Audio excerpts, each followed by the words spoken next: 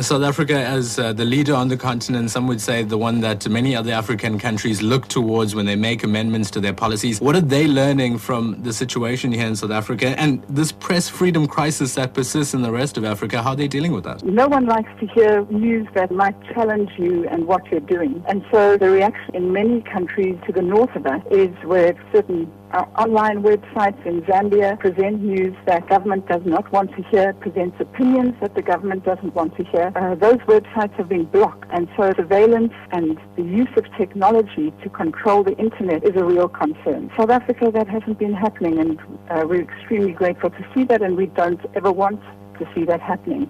I think the re-regulation of our radio sector was an extremely successful move. What's all important is who's in place running those stations, the editorial independence of the journalists who are doing their job. Those are the critical issues that need to be and safeguarded.